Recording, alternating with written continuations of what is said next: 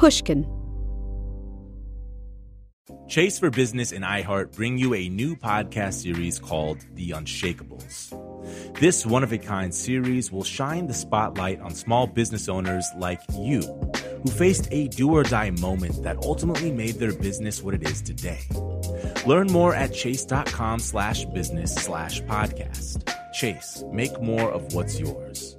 Chase mobile app is available for select mobile devices. Message and data rates may apply. JP Morgan Chase, N.A. member FDIC 2024, JP Morgan Chase & Co. The most innovative companies are going further with T-Mobile for Business.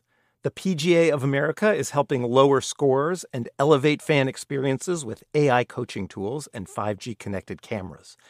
AAA is getting more drivers back on the road fast with location telematics. And the Las Vegas Grand Prix is powering race day operations with 5G connectivity, giving fans an experience at the speed they deserve. This is accelerating innovation with T-Mobile for Business. Take your business further at T-Mobile.com/now.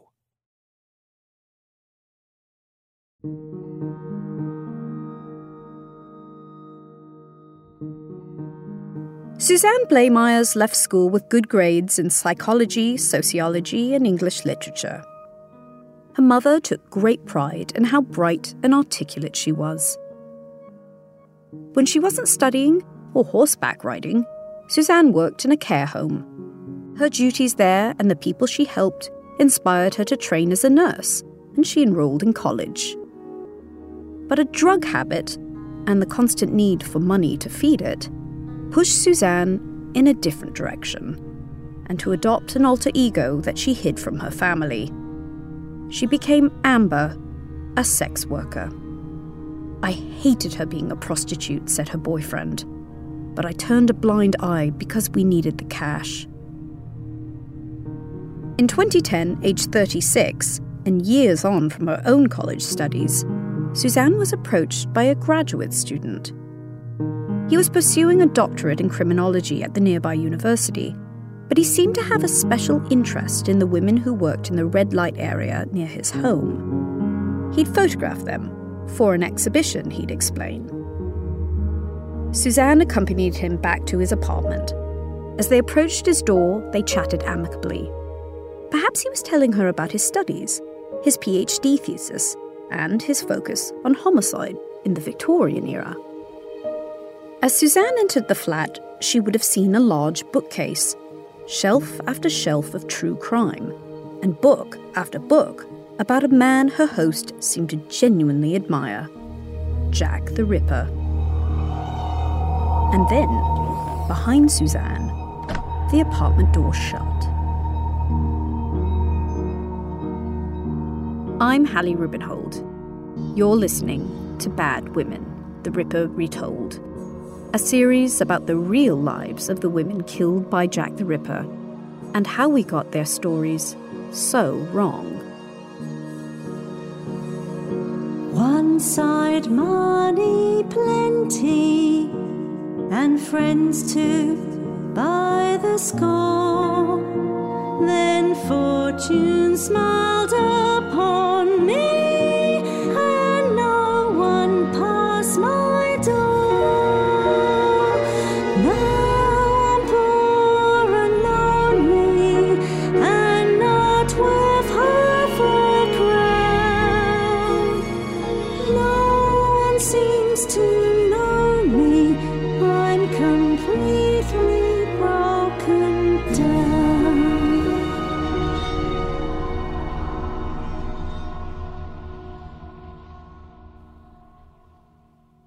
Suzanne Blamires entered the apartment of Stephen Griffiths in the early hours of a Saturday. On the following Monday morning, the building's custodian sat down to review the weekend's surveillance camera footage. It was a routine chore, checking for minor antisocial behavior. But what he saw unfold on the screen would sicken and appall him. A terrified Suzanne fled from the apartment just minutes after her arrival. Griffiths pursued her, and then, well aware that he was being filmed, he brutally murdered Suzanne and dragged her body back to his flat to carry out yet more unspeakable acts. The custodian hurriedly called the police. Griffiths was waiting when they arrived and was only too happy to brag about other, similar murders he'd committed. Reading true crime books certainly doesn't make you into a murderer, and nor does embarking on a PhD in criminology. But Griffiths and violent men like him often don't just study the likes of Jack the Ripper.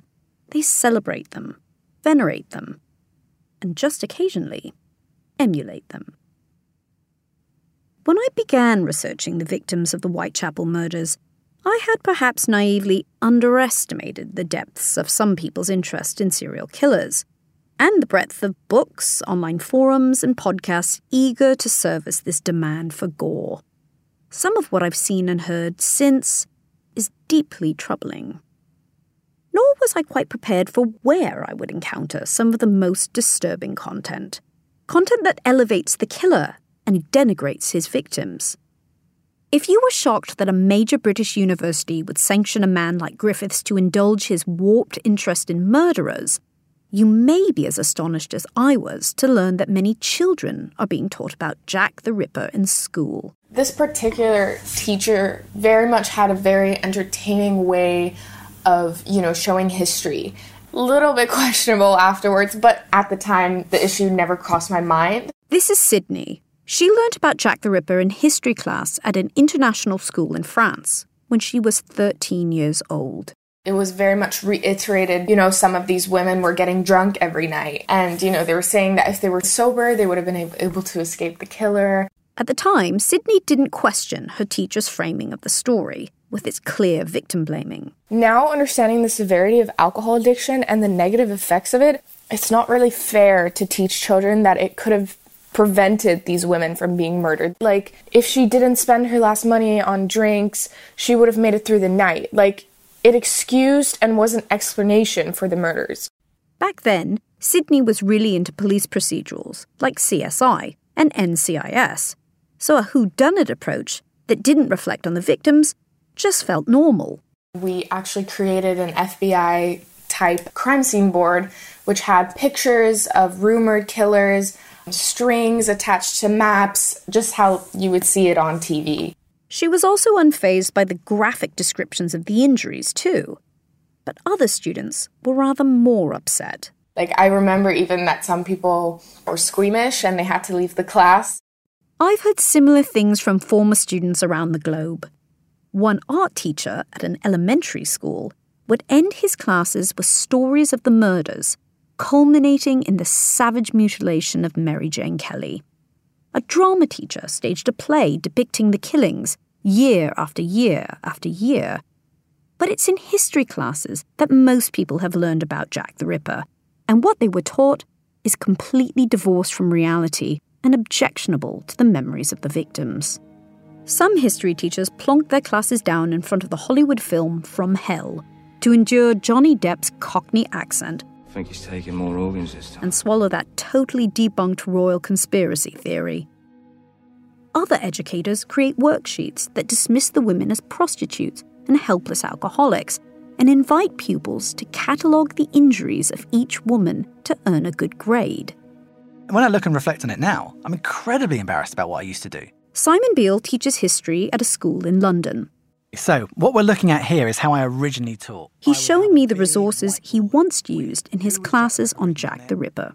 I'd get that cheap kind of paper tablecloth you get for parties, and I'd stretch it out, write all over it, put an outline of a body, a map of Whitechapel, and it would be a kind of 2 to 3 lesson investigation, where the first lesson would be about the killings, then it would be about the suspects, and they'd keep writing all over it. Pupils would then embellish these pieces of paper with bloody knives and very detailed imagery of who the killer was and things like that. And I was incredibly proud of it. What historically is there to be derived from that exercise? If you challenged me on it at the time, I would have said I'm giving them a range of information, I'm getting them to draw conclusions, come up with theories, weigh up evidence, and then present it, which all sound incredibly useful in a history classroom. I could do that doing lots of things. It doesn't have to be about a brutal series of killings to do all the things I've just mentioned. Simon grew worried that the historical tale he was sharing was thin and threadbare. There are few rigorously researched history books, remember, and the details that were available centered on gore, which wasn't exactly age-appropriate. He wouldn't have taught any other historical period in this way.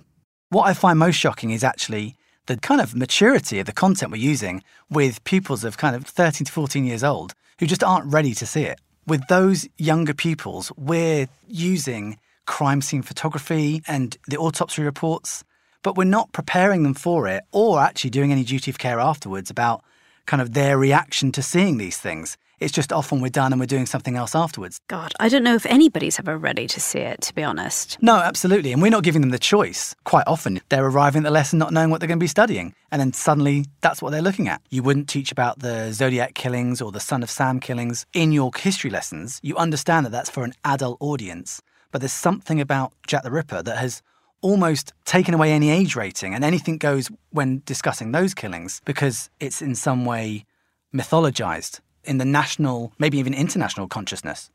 Simon was essentially teaching the tired old Ripper myth that you've heard demolished bit by bit during this series. He began to fear his classes were just perpetuating falsities about Polly, Annie, Elizabeth, Kate, and Mary Jane, and teaching his pupils something dark and pernicious about how violence against women should be understood. Pupils only know about Jack the Ripper probably because their teacher taught it to them. If they taught it to them as about them being these victims, they'll probably then go on to just see them in that lens. I can't say that there isn't someone that was in my lesson that saw it and thought, okay, this has always been going on. Not that these are rare, extreme cases that really need sensitivity when they're covered. Boys may well come away with this idea that violent killings are something that men do and it gets lots of attention, notoriety potentially. And then when you think about the girls in your classroom, it really can accidentally lead them to the idea that they're victims. And while you might want to show how the role of women in the Victorian period was difficult, if you do the Jack the Ripper killings in a certain way, if you just focus on the killings, all you're doing is women get brutally killed, and it happens a lot. Men are on top. They get to do what they want. Sometimes they get away with it. And what happens to these women and their lives beforehand are incidental. So Simon has ditched his old lesson plan, and now he doesn't teach about Jack the Ripper anymore. Instead, he uses the lives of the 5 women to examine what it was like to be a poor Victorian. It's much more about their lives and much more about the various things pulling women down from being able to live in any way an equitable life compared to men. I'm trying to almost avoid even talking about their deaths. In the resources I use now, it's just got the date of their deaths. And if pupils notice it, we might have a conversation. But what I found is that they're so interested by their lives and the different interactions and the different opportunities each of them had that it may never come up. Simon's experience shows that we underestimate our students if we assume that only blood, gore, and police procedurals will get them excited about history. But individual teachers like Simon are just interpreting guidelines they get from higher up. Very broadly speaking, how does Jack the Ripper fit into the Edexcel curriculum? He is part of the investigative policing content in the Whitechapel historic environment. Edexcel is the name of the body that sets and marks exams for many young people in the UK. Mark Anstey manages the history qualifications for 15 to 18-year-olds. I wanted to know how much thought had gone into the Ripper myth and the curriculum. And the answer was, not much. The body of material primary sources is negligible. That actually came as a surprise to me when I started doing my research in this. And I'll admit that's something I wasn't aware of either. In terms of including it in future specifications, that's something that we could continue to look at. I think there is a value to looking at late Victorian Whitechapel. I think it's a valid question as well to say, do we want to continue to include the investigation of the Ripper murders within that content? Mark also agreed that where teachers still show their students graphic content or films like From Hell, they need to be invited to think again. I hope things have moved on a bit from that. Where they haven't, I think we need to do more to encourage change. So it's looking promising. And while we were making this podcast, the publisher of Edexcel's textbooks announced it would correct references to all the women being prostitutes. Thank you for bringing this to our attention. The firm tweeted, We plan to revise and update this paragraph to reflect Hallie Rubenhold's recent groundbreaking work. change is underway in the world of education. But many of us still have our misconceptions about the Whitechapel murders reinforced time and again in books, on TV, and in newspaper articles. One of the biggest voices on the topic is Patricia Cornwell. Can she help change the way the old story is told and shift the spotlight away from the killer? Well, I'm finally able to ask her in person. The Ripper Retold will return shortly.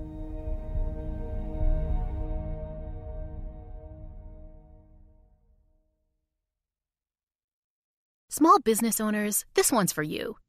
Chase for Business and iHeart bring you a new podcast series called The Unshakables.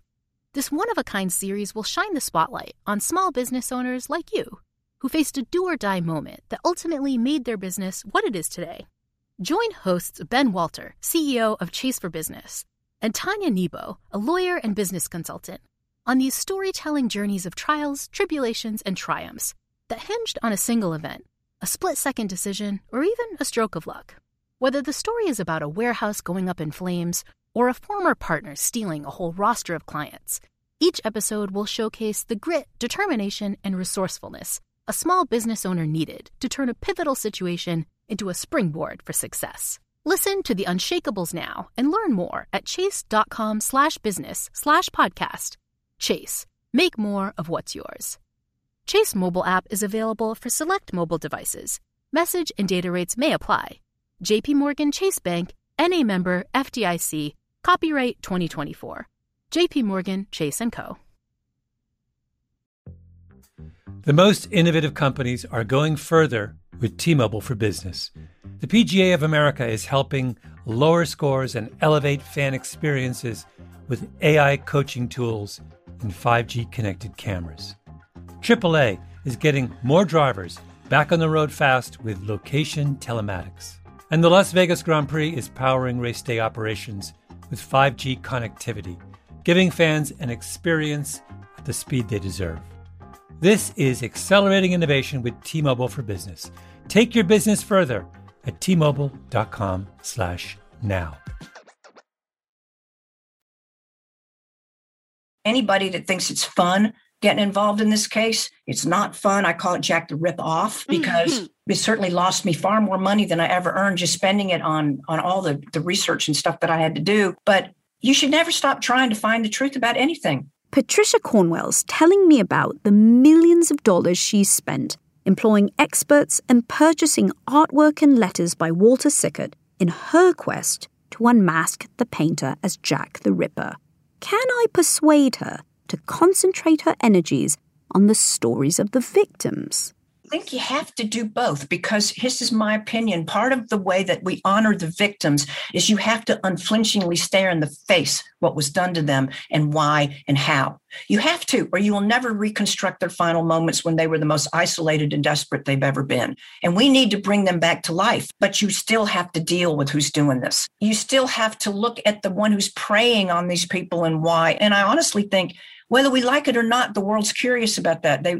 We can't help but be curious about the monsters and to face the reality that when you've marginalized and victimized any group of people or any individual, you make them vulnerable for harm because predators watch to see who is vulnerable.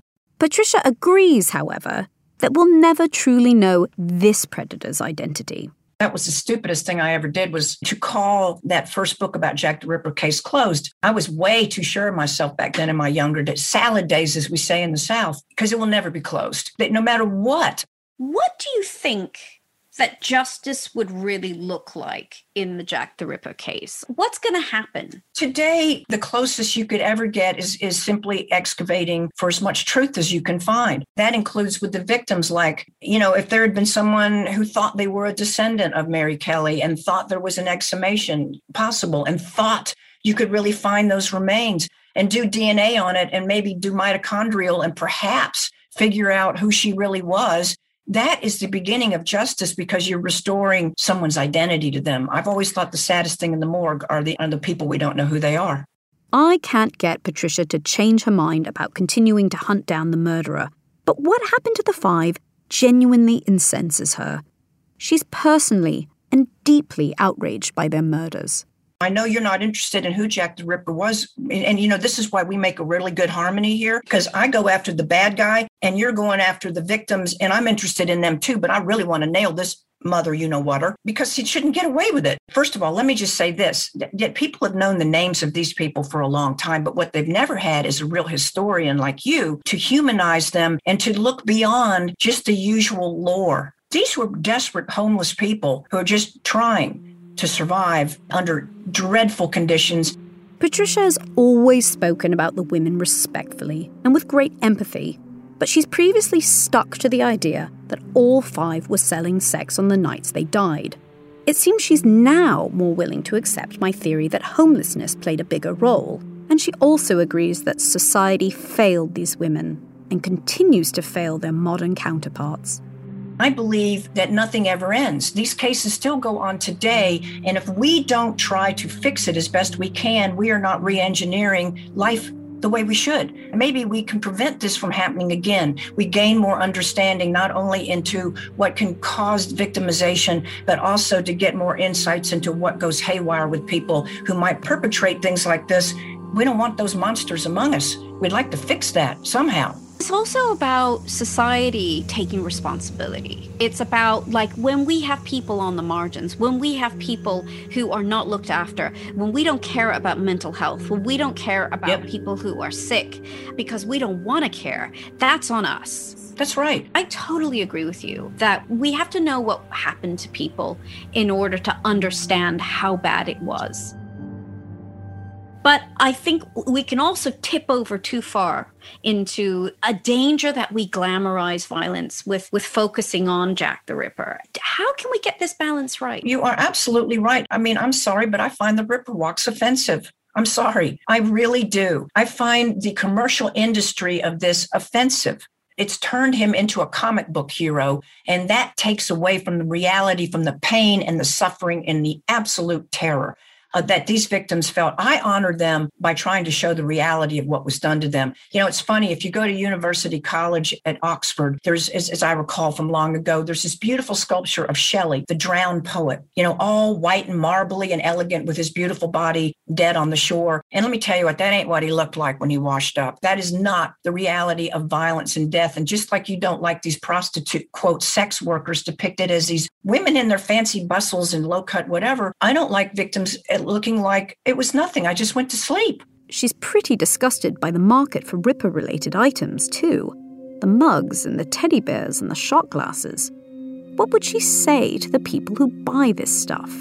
It's dangerous and it's offensive. Let me take that photograph of Mary Kelly on her bed, ladies and gentlemen, and put it on an effing t-shirt and say, trick or treat. Because that's what you're doing. You're saying trick or treat. Well, it wasn't trick or treat for these people. And it wasn't trick or treat for the cops that were horrified and shocked and traumatized. It wasn't trick or treat for coroners who had to deal with these bodies. And those family members who to this day, descendants don't know whatever happened to a certain aunt or grandmother they had. So it's offensive. And what I would say is, I don't blame you for participating in this ignorance, but would you step back for a minute and look at this realistically and ask yourself, should you be doing this? The answer is no. You should not be doing this. Patricia is a writer of fiction, and she's just published her 25th thriller featuring heroine Kay Scarpetta, who first appeared in the book Post-Mortem. But Jack the Ripper represents an unusual foray into true crime for her. And Bad Women is, likewise, closer to true crime than any of my previous work. So I asked Patricia what responsibilities we have when it comes to representing real-life pain and suffering.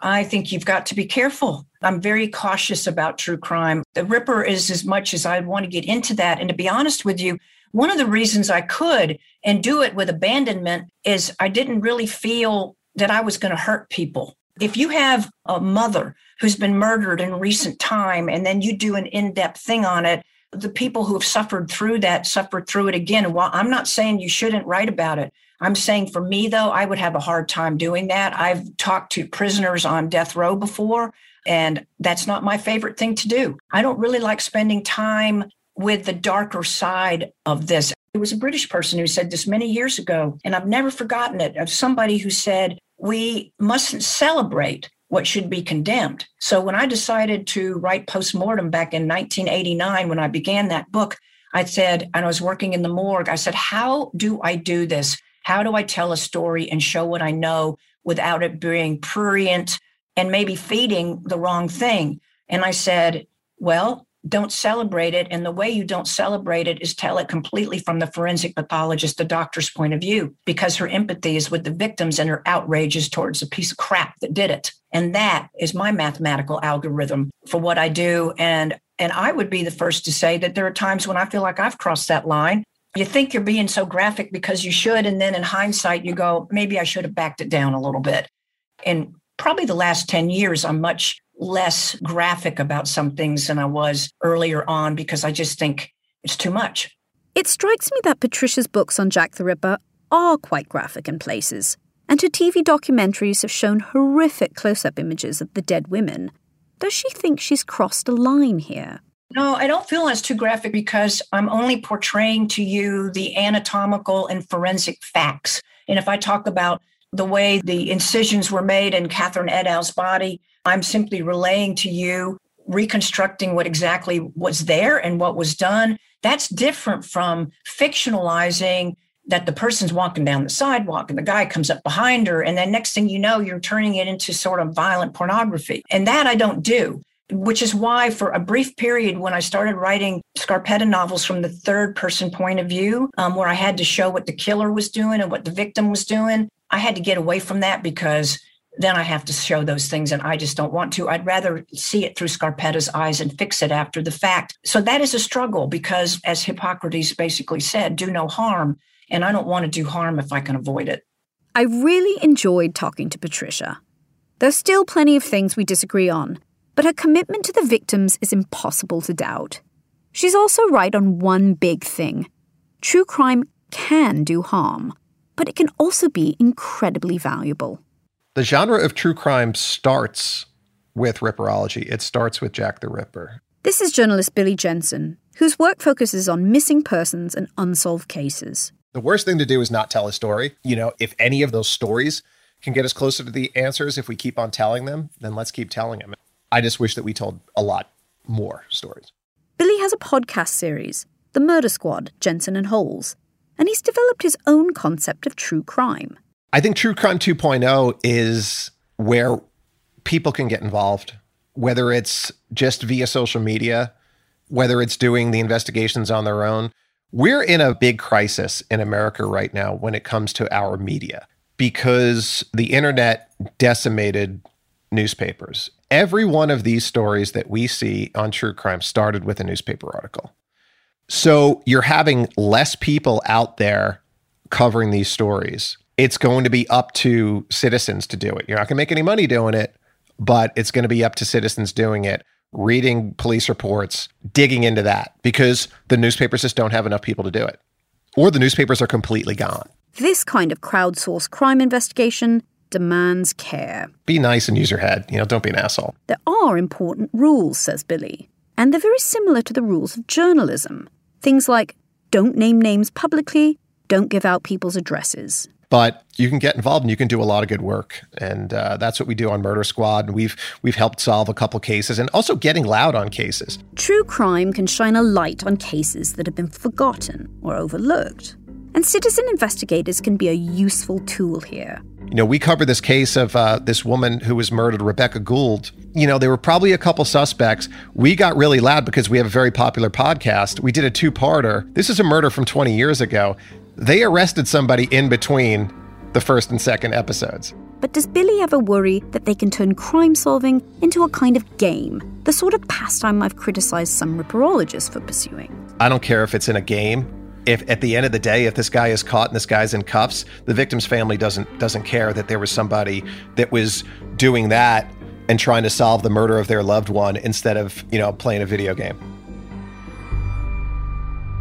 Author Gillian Lauren, who interviewed serial killer Samuel Little and has told the stories of his victims, feels similarly about the power of true crime. I think there's a lot of criticism around true crime that maybe I don't feel subject to because I actually am a victim and a survivor. So I think don't turn away. deal with it responsibly. Crime is as much of a piece of humanity as love. Robert Kennedy said, every culture gets the criminal they deserve. And I think, was Samuel Little the criminal we deserved in a society that was dismissing women, dismissing the poor, dismissing the homeless? I mean, he's certainly a criminal that is going to, hopefully, if dealt with responsibly in a narrative way, shed a light on that, not capitalize on it or exploit it. True crime, then, can be a useful lens for understanding the lives of others and for looking at where, as a culture, we've gone wrong and must do better. But all too often it spills over into exploitative entertainment and tabloid clickbait.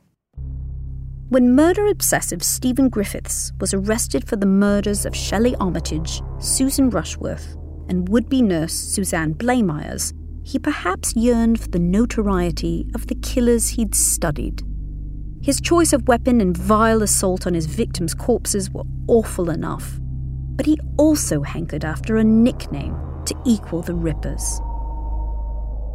When asked to identify himself in court, rather than state his name, he called himself the Crossbow Cannibal, causing the victims' families to sob in the public gallery. Many newspapers were only too happy to keep using his self-styled moniker, and it was seen in headlines around the world. So yet again, our fascination with the viciousness and cruelty of a murderer threatens to overshadow and obscure the women he killed. There are already TV documentaries looking at his life and his motivations, and books listing everything from his taste in music to the depravity of his crimes. Well, this is going to be a doozy of a case. Yeah, this is a lot. There's also no shortage of podcast episodes with his chosen nickname in the title. The cannibal crossbow killings, or the crossbow cannibal killings. Whichever one feels right to you. Yeah, alliteration, you can do it either I hope way. Neither of them feel right to you, but none of this should feel right. None of this should feel right. As for Suzanne Blamires, well, she fades into the background. She's just another bad woman. Like Polly, her marriage soured. Like Annie, her comfortable life evaporated thanks to addiction. Like Kate, she drank. And like Elizabeth and Mary Jane, she fell back on sex work to make ends meet. When Suzanne's killer was sent to prison for life, her grieving mother issued a statement saying that she too was serving a life sentence. She concluded by asking the public not to dismiss or judge Suzanne and the other dead women. At the end of the day, nobody deserves this, she wrote. All these girls were human beings and people's daughters.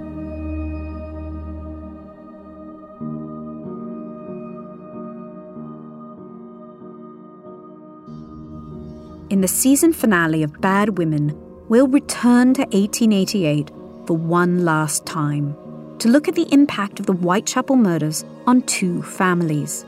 We'll hear how Annie Chapman's brother was brought to his knees by her death, and we'll learn the sad story of butcher Jacob Levy, whose mental health problems nearly ruined his family, but also saw him added to the list of men who were accused of being Jack the Ripper.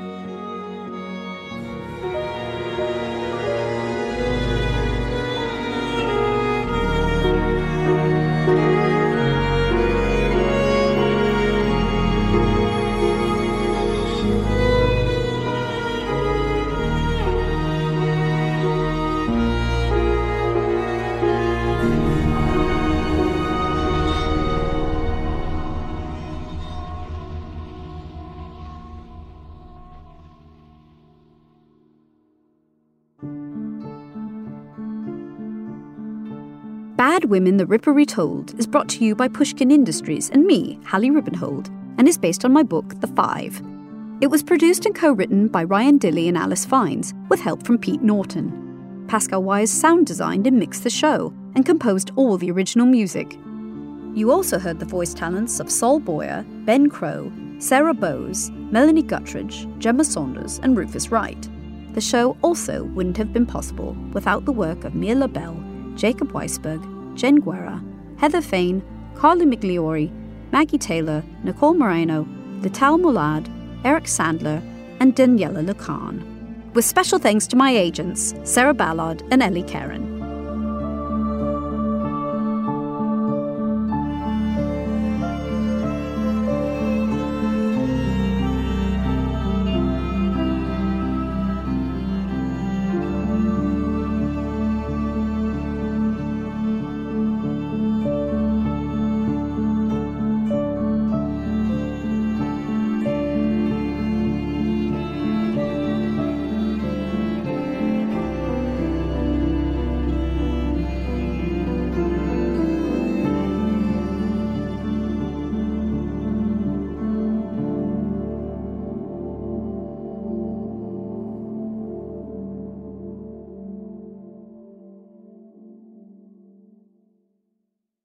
The tradition of breaking tradition continues with the return of the Unconventional Awards from T-Mobile for Business at Mobile World Congress.